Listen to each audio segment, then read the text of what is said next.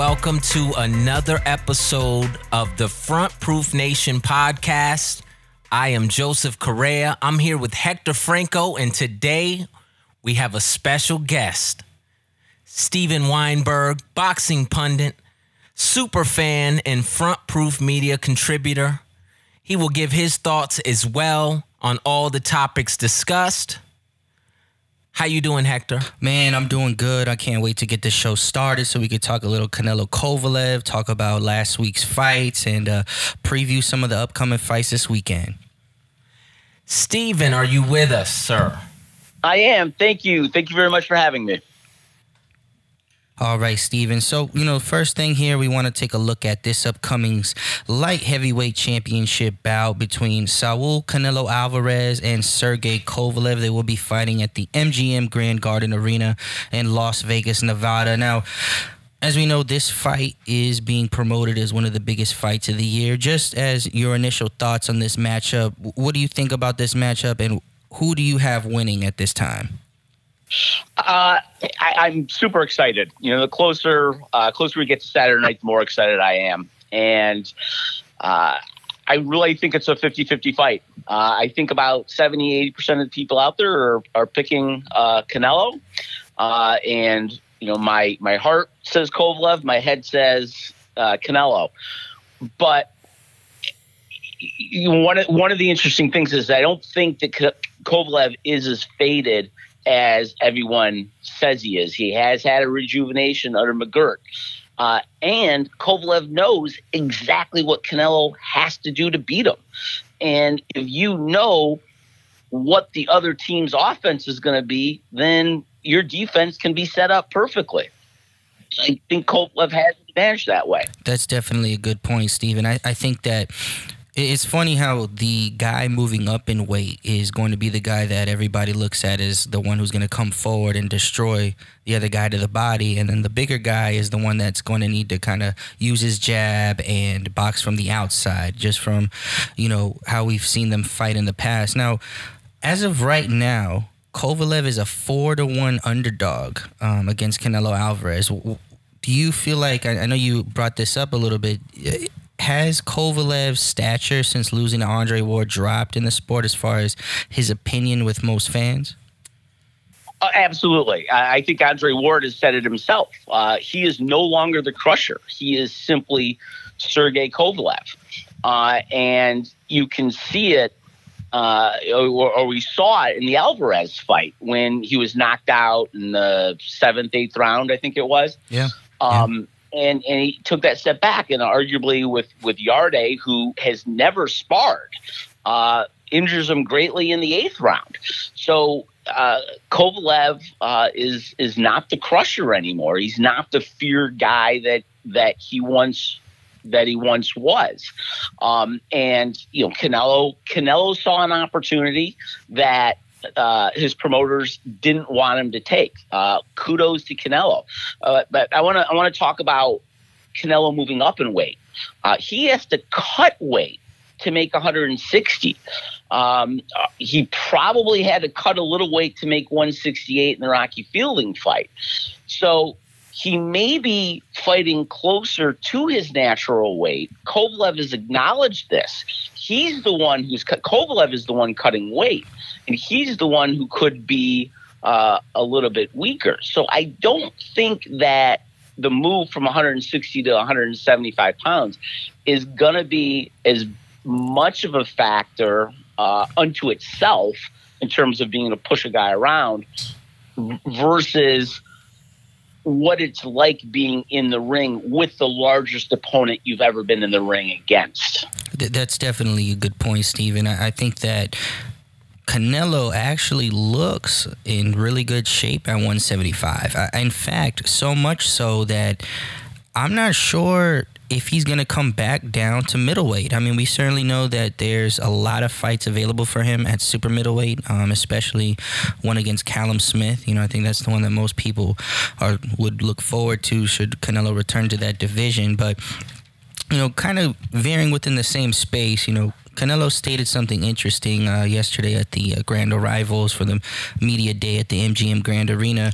I guess he was asked by a reporter his thoughts on his rankings currently pound for pound, and he gave his thoughts that he feels that he should be ranked number one pound for pound based on his resume. What are your thoughts on that? Well, the pound for pound rankings are always controversial and a hot topic with boxing fans, right? Yeah. It's one of the more fun conversations we as boxing fans can have.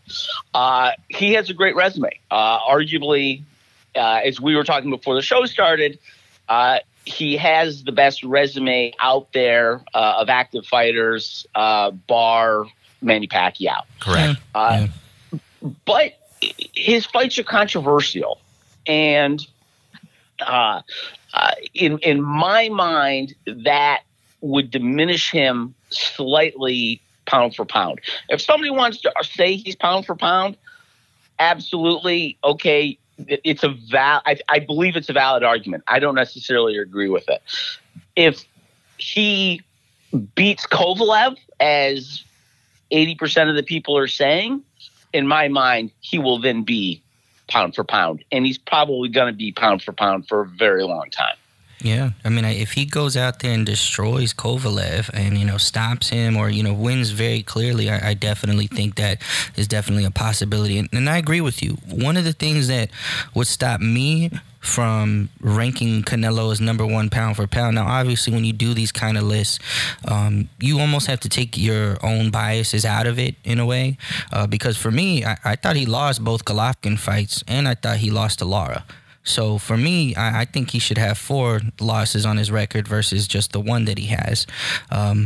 So I wouldn't rank him pound for pound currently as number one. But, at the end of the day, when you're the number one superstar in the sport, it may not matter. What are your thoughts on that? Well, that he is. He's definitely the cash cow in boxing. It was him.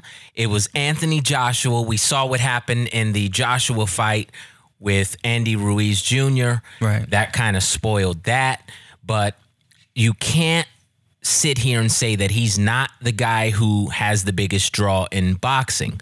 It's just odd to me, with the resume and everything and with the controversial fights. I do agree with Steven. He has a lot of those because he has a lot of guys where people can make the argument that guy was faded, this guy was faded. Now Kovalev, a lot of people are saying he's fighting a faded fighter. I said when they announced the fight, my initial reaction was he's fighting a guy for legacy points, basically. Yeah. It's a legacy fight for him because he doesn't belong in the 175 division. There's no way. He's not a light heavyweight, excuse me. I don't think he'll fight at light heavyweight after this fight. And it's a dangerous fight for him if he does, because you remember Roy Jones Jr. went up to heavyweight, defeated Ruiz himself, not Andy Ruiz, but John Ruiz, the most boring Ruiz of the Ruizes. Yeah. And, he got goaded into the fight with Tarver. In the first fight, he looked terrible. Second fight, we all know what happened. And, it changed Roy forever. The same thing could happen to Canelo. I mean, he's young enough to bounce back, but if he plays this game of bouncing between weight classes, it really could hurt him. But I'm not sure that he cares, because at this point he has enough fights.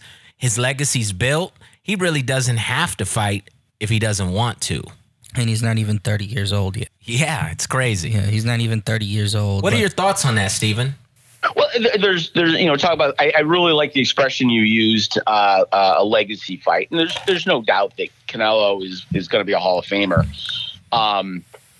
He did apparently, or somebody on his team, I believe today, said they are interested in Beaterbev if they beat Kovalev. So it would be interesting if he stays up at 175 pounds. Then it's going to be the battle of the inside game, and there's no way that Canelo is going to win that with Beaterbev. Canelo he's a trailblazer.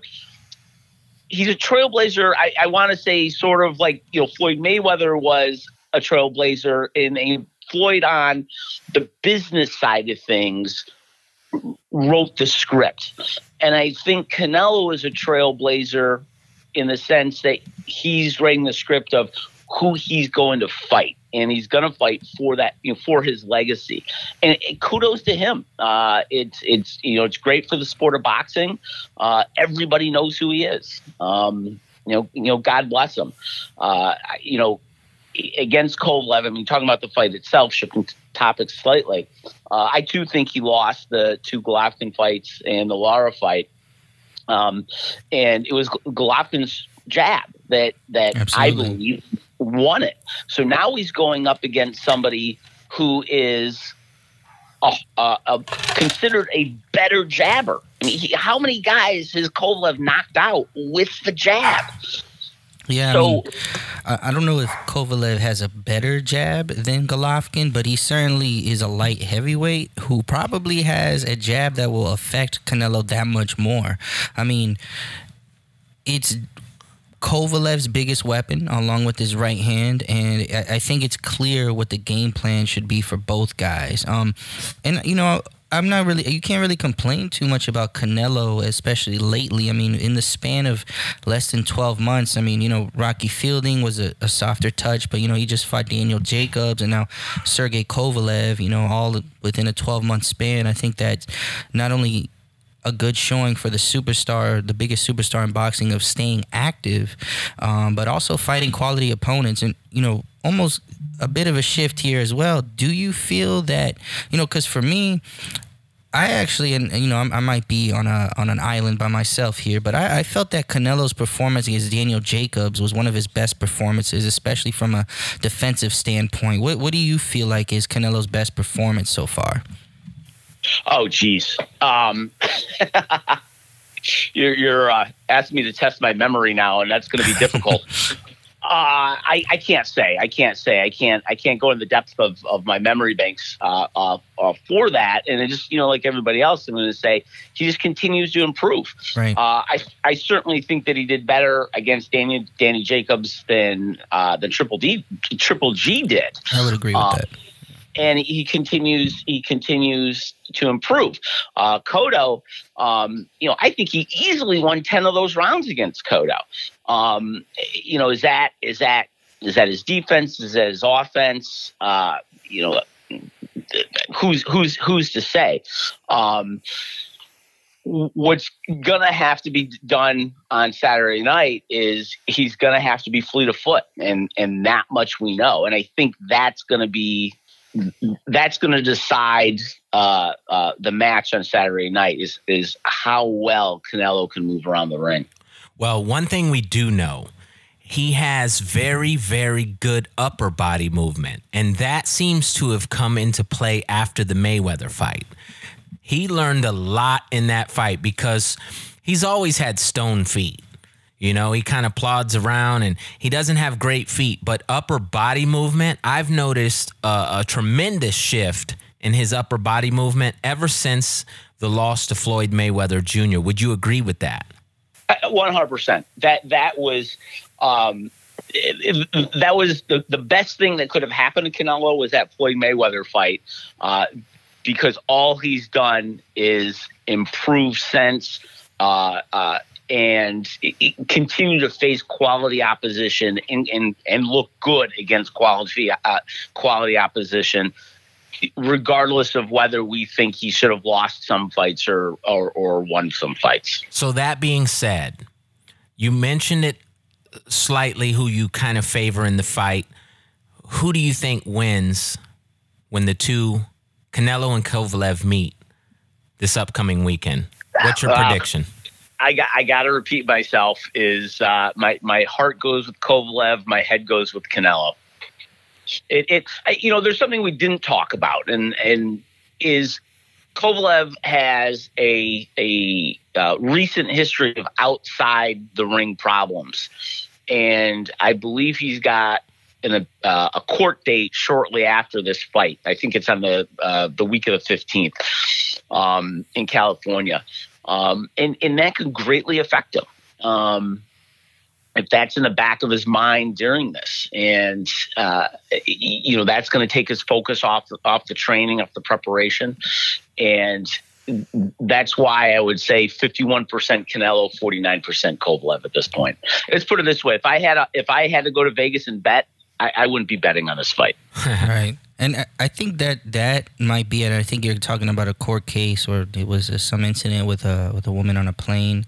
I think it was, if I'm not mistaken. But I think maybe part of that played into why he has such a quick turnaround. He just fought August 24th against Anthony Yard. This fight, just a couple months later, the beginning of November. So the turnaround time, hasn't been, what's the usual for this particular era of boxing. So I think maybe that's why they did it. But at the same time, I think it's good for an older fighter to stay active. I've heard only positive things about his relationship with Buddy McGirt since they got together. So, there's different kinds of trainers, in boxing. There's some that, can assist you in getting you better technically, and some maybe just are there to calm you down and measure your temperament. And maybe that's what Buddy McGirt has done for Kovalev.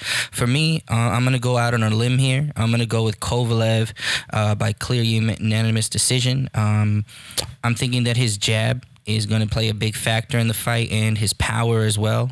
Getting hit by a light heavyweight, I think that we're going to see Canelo get knocked down for the first time in his career, or a real knockdown, I should say, for the first time in his career, at least since we've seen him on the big stage on HBO and Showtime, etc. So, I'm going out on a limb. I'm going with Kovalev by unanimous decision. Okay, so with that prediction, then. Tell us what you think, both of you. I want to know from both of you. If Kovalev does pull off the so-called upset, what does that do for his career? Because he is advanced age for a fighter.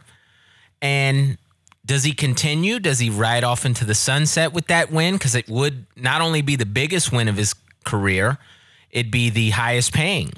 So does he retire with that victory, or does he pursue other fights in the light heavyweight division? I think he'll, for me, I'll go ahead and go first. I think that he'll pursue other fights in the light heavyweight division. And also, if he wins, rematch.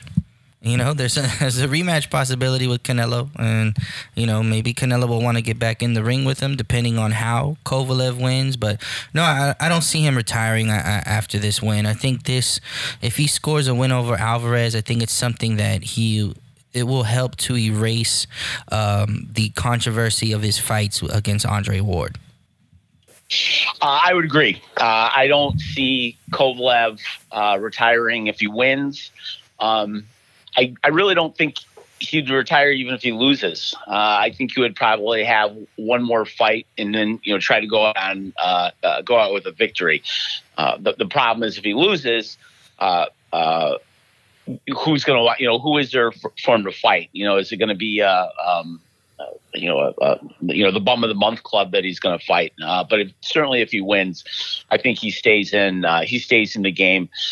He's very vocal at saying that he's the best at light heavyweight, and he'd want some sort of unification bout.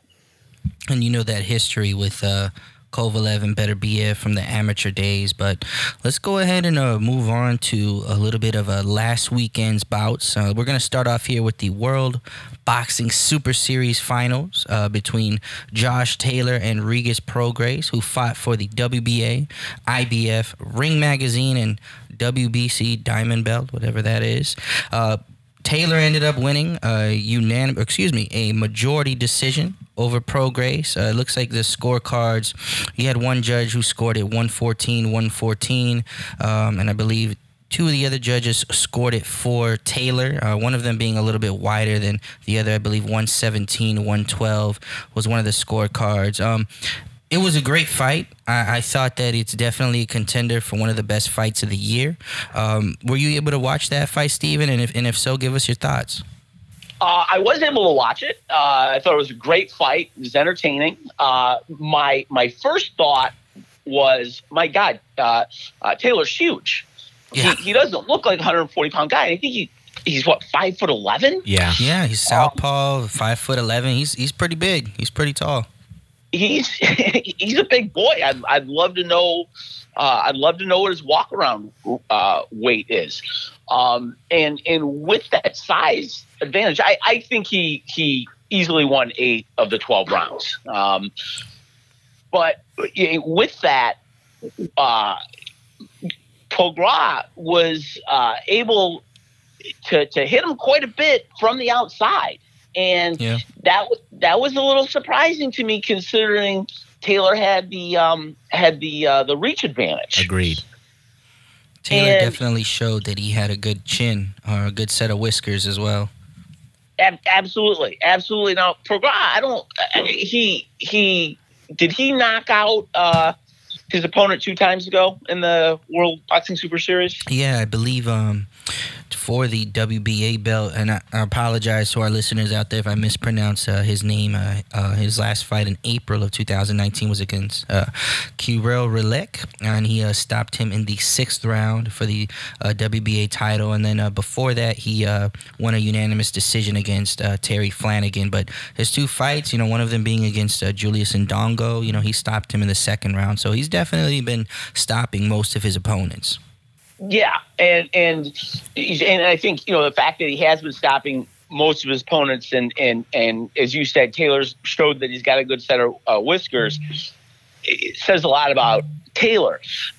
It'll be interesting to see how Taylor is going to do going forward against somebody who is going to be able to work the outside. And I was talking about Jose Ramirez as being the fight, but how is he going to do against? How would he do against a guy like Maurice Hooker, who is more of an outside guy and is going to be able to keep him outside a little bit more, because he doesn't want to work the inside like Regis was able or willing to do.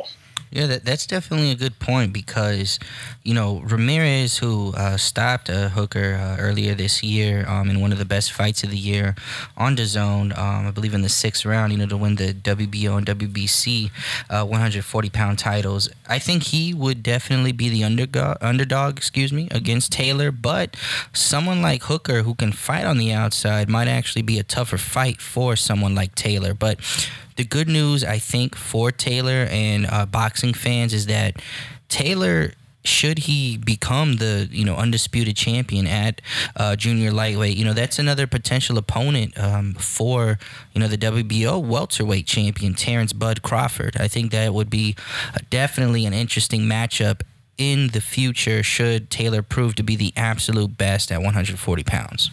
I found it interesting in watching the fight, exactly what Steven said, how Prograis had a lot of success boxing off the back foot. It's almost like they switched roles. You would assume that Josh Taylor would be that guy and Prograis would be the guy who would have more success inside. But I saw a lot of bullying by Taylor. He was able to kind of keep the fight close and in the middle of the ring. And even when Prograis had Taylor against the ropes, he didn't take advantage of those opportunities. He did better, in fact, fighting off the back foot. And when he was fighting off the back foot, that's when he found his most success.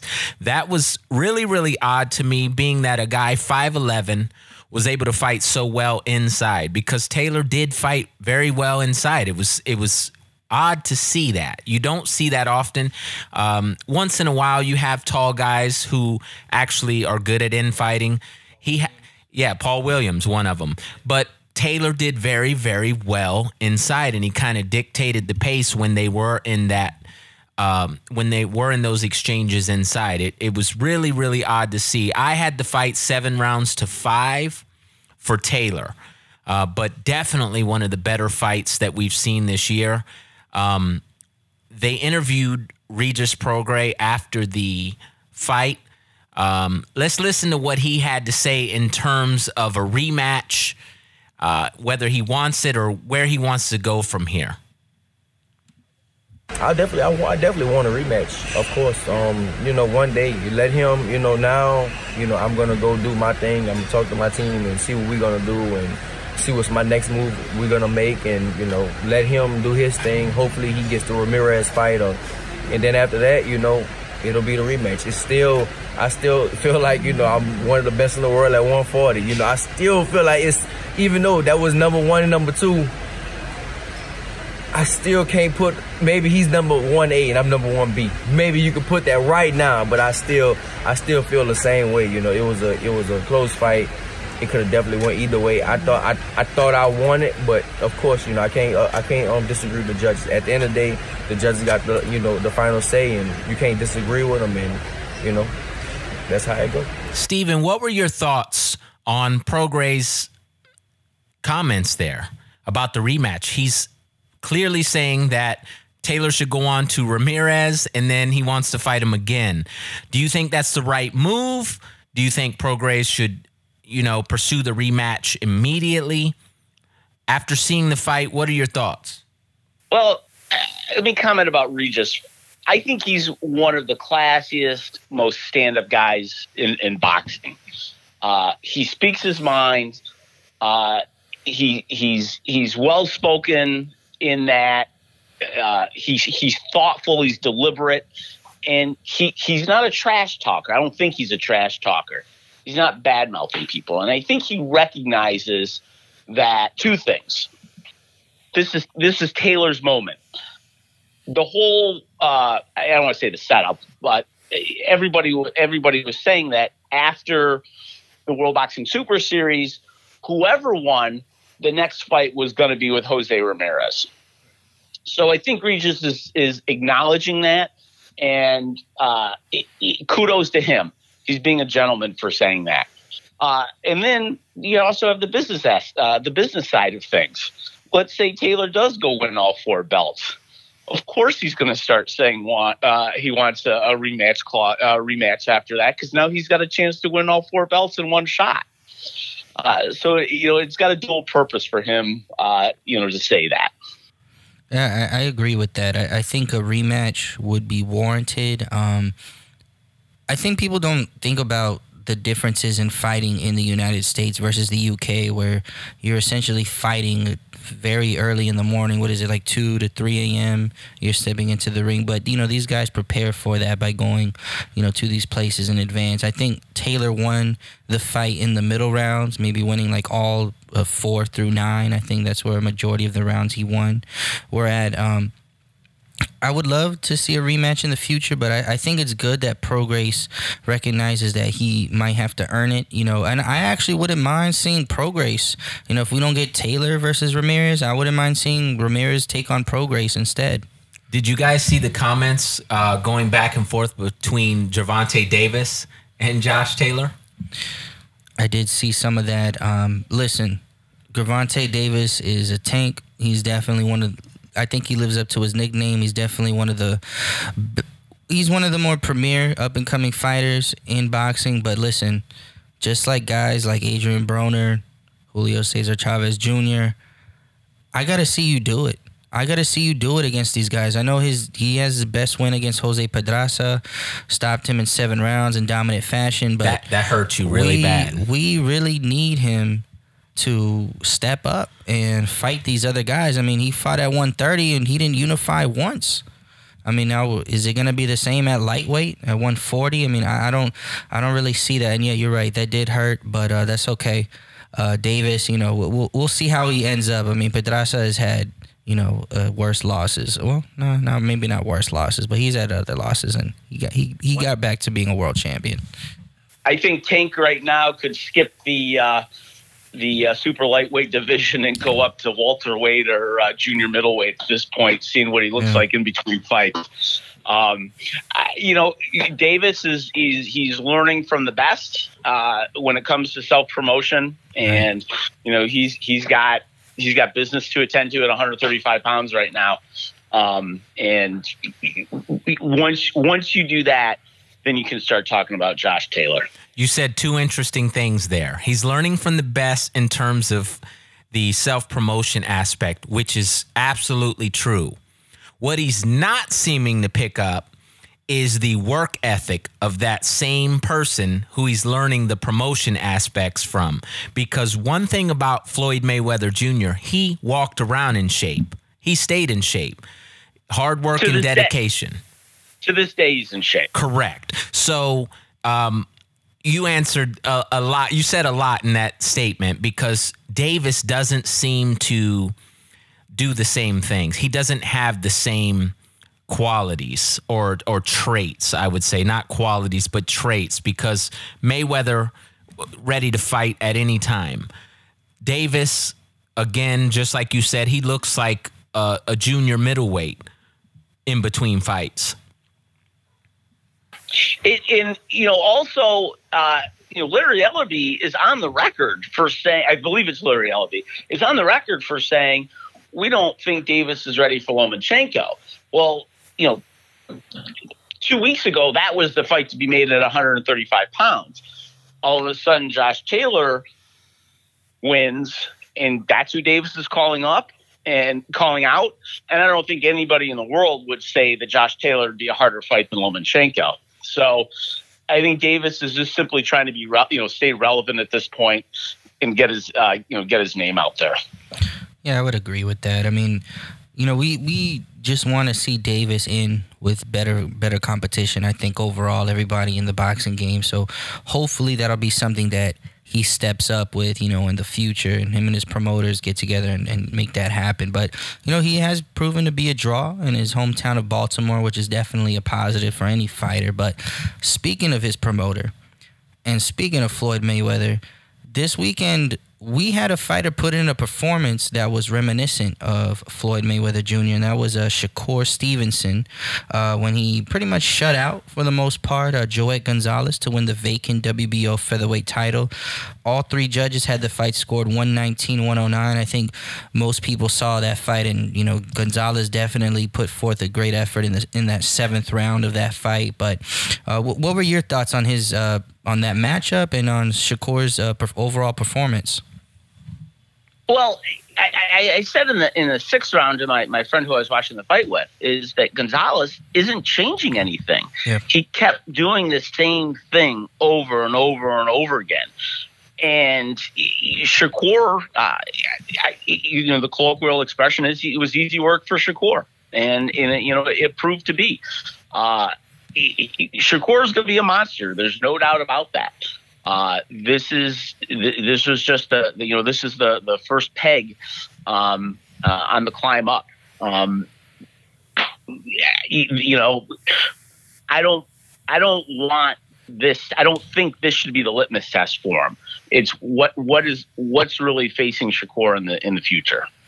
Yeah, that's a good point. I mean, the promotion for this fight was based on a personal issue between the two fighters, which may or may not interest a lot of fans. For me, it wasn't as much of an interest. I didn't really care that Shakur Stevenson was dating Gonzalez's sister, but I guess it made it for more interesting than a normal, top-ranked fighter fighting for a vacant WBO fighter, which tends to happen a lot. But looking at the featherweight landscape, he called out Josh Warrington. There's other guys, Leo Santa Cruz, he's moving up. Oscar Valdez moved up to 130 as well. Rumors are that Shakur may not stay at 126 that long, which makes it even more interesting for him, if he moves up to 130 or eventually moves up to the lightweight division. I could definitely see this kid being a stylistic nightmare for a lot of the guys, at not only at featherweight, but at 130 pounds as well. Yeah, well, Shakur himself, like you said, he called out Warrington. I'm going to go ahead and play that clip so fans that didn't get to see that or hear that, rather, can hear exactly what he said in those comments. I want Josh Warrington. Hey, Warrington, we don't got no dates. It's me and you. I'm a champion. You're a champion. You said you wasn't going to fight me unless I got a title. I got a title now. Let's work. Get it. I want to be unified in 14 fights. So Stevenson said he wants to be unified in 14 fights. What do you guys think of that? I mean, you're seeing this a lot more often. You see it more with European fighters getting title shots and unifying earlier, because of their deep, extensive amateur backgrounds. I mean, he also has a very impressive amateur background with the Olympics and things of that nature. But is this too soon to be talking unification? 14 fights. No, What are your thoughts? No, I don't think so. I mean, I think the kid showed that, he's a world champion now. And I think that he's grown into, being more of a man. I think when we first saw him, his first couple of professional fights, he kind of looked, for a lack of a better word, he looked weak. And I don't mean skill-wise. I mean, he didn't look like he had a lot of strength. He looked like he could be bullied. And there were moments in that fight with Gonzalez where he was the bully in the ring. So I think, why not? I mean, I don't see Warrington stylistically being a huge problem for Shakur Stevenson. And I think if him and his team feel that they're ready, I feel like, why not? Let's go for it. I agree. It's not too early. I think the problem with unification is a business issue. It's not a fighter issue. And Bob Arum has said that he's going to call, I believe it's Frank Warren in England and make the fight. Make the fight. Warrington has said he wants the fight. And on the business side of things, this fight was in Reno. And on the television, you could see number one how small of a space the fight was in, and you could also see a lot of empty seats. They're going to be able to go over to England and probably sell 15 to 20,000 tickets for the fight. So from a promotional business side of things, it absolutely makes sense to have Shakur go over to England and face Warrington, where my belief is he'll become unified. Yeah, I mean, I think it's a good opportunity for him, to go over to the UK, maybe get a new fan base. We know how the fights in the UK are. So, they spark a lot of fan interest. We have a lot of fans there that go and support their fighters. So I think it would definitely be good, especially, besides holding the fight in Newark, New Jersey, where, Shakur is from, I think besides that spot, I think it would be the best area to hold the fight. But, we wanted to talk a little bit, kind of switching gears here. Steven. A serious topic. Steven, you were live ringside, actually, a couple weeks ago at the Alexander Usyk heavyweight debut fight where, you were there live and actually saw in person and, took photos of the Patrick Day, Charles Conwell fight. So, we wanted to get, kind of your thoughts about that situation and what it was like in the arena, from someone who was actually there ringside. Yeah, I was there. And it was troubling. On a personal aspect, if I can be personal at a time like this, has nothing to really do with me, right? But it affected me as a person seeing that, especially for the sport that I love. Quite frankly, the only sport that I follow. In seeing the worst thing that could possibly happen. The first knockdown happened on the opposite side of the ring from me. So when Day stood up again, he stood up right away. I could clearly see his eyes. And I said to the person next to me, that kid's going to get knocked out. You can see it in his eyes. And, the fight went on. And Day stayed in the fight. He was competitive. He was clearly losing the fight, but he wasn't getting his ass kicked, if that makes sense. Right. And he was certainly getting up after each fight, after each knockdown, without any issues. And the ref was an experienced ref. He's done some title fights. I know he was in one of the Terrence Crawford title fights. So it wasn't like there was a ref in there who didn't know what he was doing. I don't think the ref did anything wrong. When the knockdown occurred, I could see from about 15 feet away. You could see Patrick Day's eyes fluttering. They were closed and fluttering, and you immediately knew something wasn't right. And I think the ref got to about the count of 4 and realized he was out. And fortunately, the doctors were right there. It was on the side of the ring where the doctors were. And they immediately jumped in. And, the audience got quiet. Everybody was attending to him. And, it wasn't, you hear a lot of times about fighters, getting hurt in the ring, complaining about stuff. People sort of ignore it and they slump over in the locker room. They were the medical staff were on him right away. And I think they did everything they could right away. Once Patrick was in the locker room, he hadn't been transported to the hospital yet, obviously. They're still trying to take care of him backstage. The referee was showing some concern. There were a lot of the various officials, probably from the Illinois Commission, as well as the various sanctioning bodies, assuring him that the ref didn't do anything wrong, and he was doing his job. And I believe the ref was doing his job, and the ref did do a good job as well. We didn't know in the arena what happened. Later in the night, Usyk's somebody from Usyk's team was standing next to me ringside, and I asked him what happened, and he had said he heard that Day had slipped into a coma. So apparently he had slipped into a coma pretty early, possibly on the transport to the hospital. The hospital is maybe 3 miles from the arena as the crow flies. And they took him to Northwestern Memorial, which quite frankly is one of the best hospitals in the world. If God forbid something happens, it's one of the hospitals you want to go to. They didn't announce anything to the audience what went on, nor should they have. But there was certainly an air in the immediate aftermath. Hey, something tragic happened, let's not get too excited about this. His opponent, Charles Conwell, once he saw something had happened, he still has this the celebratory nature of winning is still there, but it was deflated pretty quickly.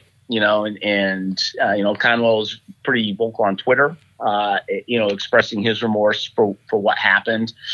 I hope Conwell recovers. He certainly meant no harm in this manner to Patrick Day. And it's a horrible event. I'm not really sure why it was caused. I don't know what his weigh-in was. I don't know if he was dehydrated. There's been a lot of stuff about how Day had a nutrition degree himself, and therefore should have known how his body was reacting. I don't necessarily think that's true. I'm the first to say a degree doesn't mean squat, right? Agreed. Real world experience means things. And I think there's probably just this is just one of those unfortunate tragedies. It's absolutely horrible. And I would, encourage people to go on the Patrick Day's GoFundMe page to help out the family as well. Yeah, absolutely. We actually have that posted on Front Proof Media's Facebook page currently. If you guys want to go there and contribute to the Patrick Day GoFundMe. Now, the discussion has turned into fighter safety a lot since this tragedy happened.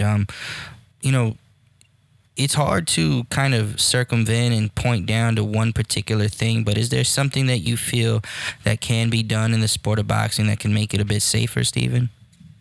Well, it's a great topic. It's one I enjoy and enjoy discussing. There's science stuff that's way above my pay grade, and we have to start with the premise that the intention of boxing is to hurt people, right? Let's not forget that, right? And that's part of the sport, and that's the appeal.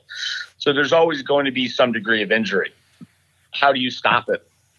Teddy Atlas is very vocal about making a national commission and overseeing things and making things uniform from state to state. Well, one of the things that I love about boxing is there isn't a national organization. It's the libertarian sport. You reap what you sow. You pave your own way. You pull yourself up from your own bootstraps, whatever the cliche may be.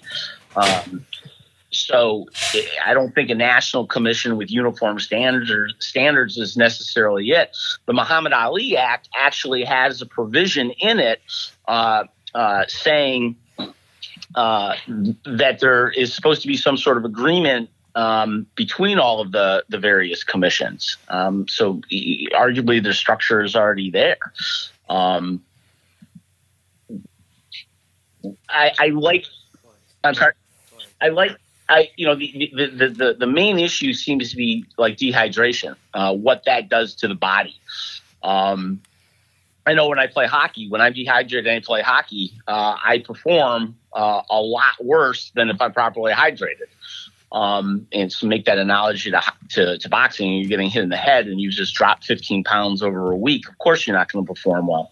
I like what the state of California appears to be doing by having a rehydration clause. They want to lower it to 10%. It's at 15% now of rehydration for your weigh-in weight. The idea meaning that people are going to start fighting at their natural weights, and which should be safer. We have to keep in mind if people start fighting at their natural weights, it's going to decimate the lower weight divisions. So what's that going to do to boxing as a whole? But I think if scientifically speaking, again, I'm no scientist, if the issue is dehydration and weights, I think there needs to be weigh-ins along the way. A 30-day weigh-in, a 15-day in weigh-in, a day of, the night before, the morning before, and making sure that people are within that contracted weight limit for a longer period of time, so their body's going to adjust.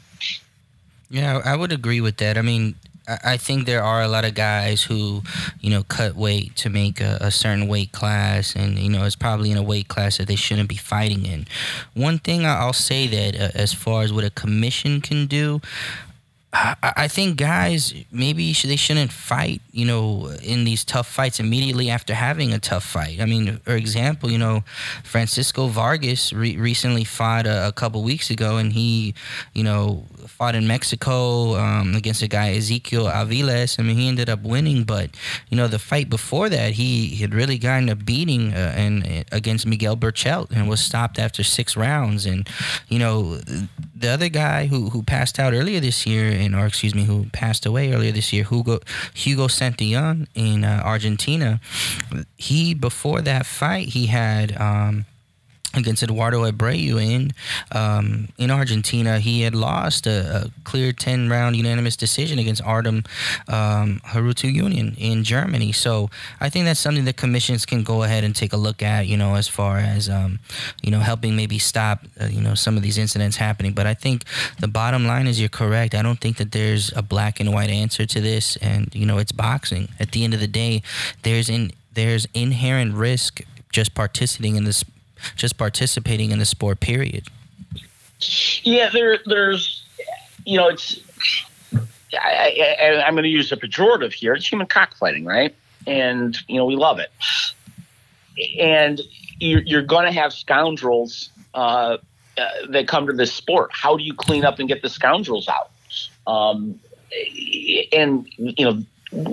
Muhammad Ali, in one of his last fights, if not his last fight, had been declared medically ineligible by a doctor. But Las Vegas in the mid-'70s said, we're going to lose too much money for gambling and hotel revenue. So we're going to put Muhammad Ali in the ring. What did that do to his Parkinson's? I don't know, but he clearly shouldn't have fought. So, how do we tell the promoters, who are the money people, the investors, hey, the $10,000 you're going to make off this local show isn't worth some guy's life. It isn't worth him, if he doesn't die, him being a vegetable. And I guess, that is where the commissions can come in and say, implement the weight rules. And quite frankly, I don't know what the weight rules are here in Illinois. I would imagine they're nothing like what's going on in California. But the commissions can independently implement weight rules. They can start looking at records and saying, okay, this guy has lost the last 5 fights by knockout, or his last 5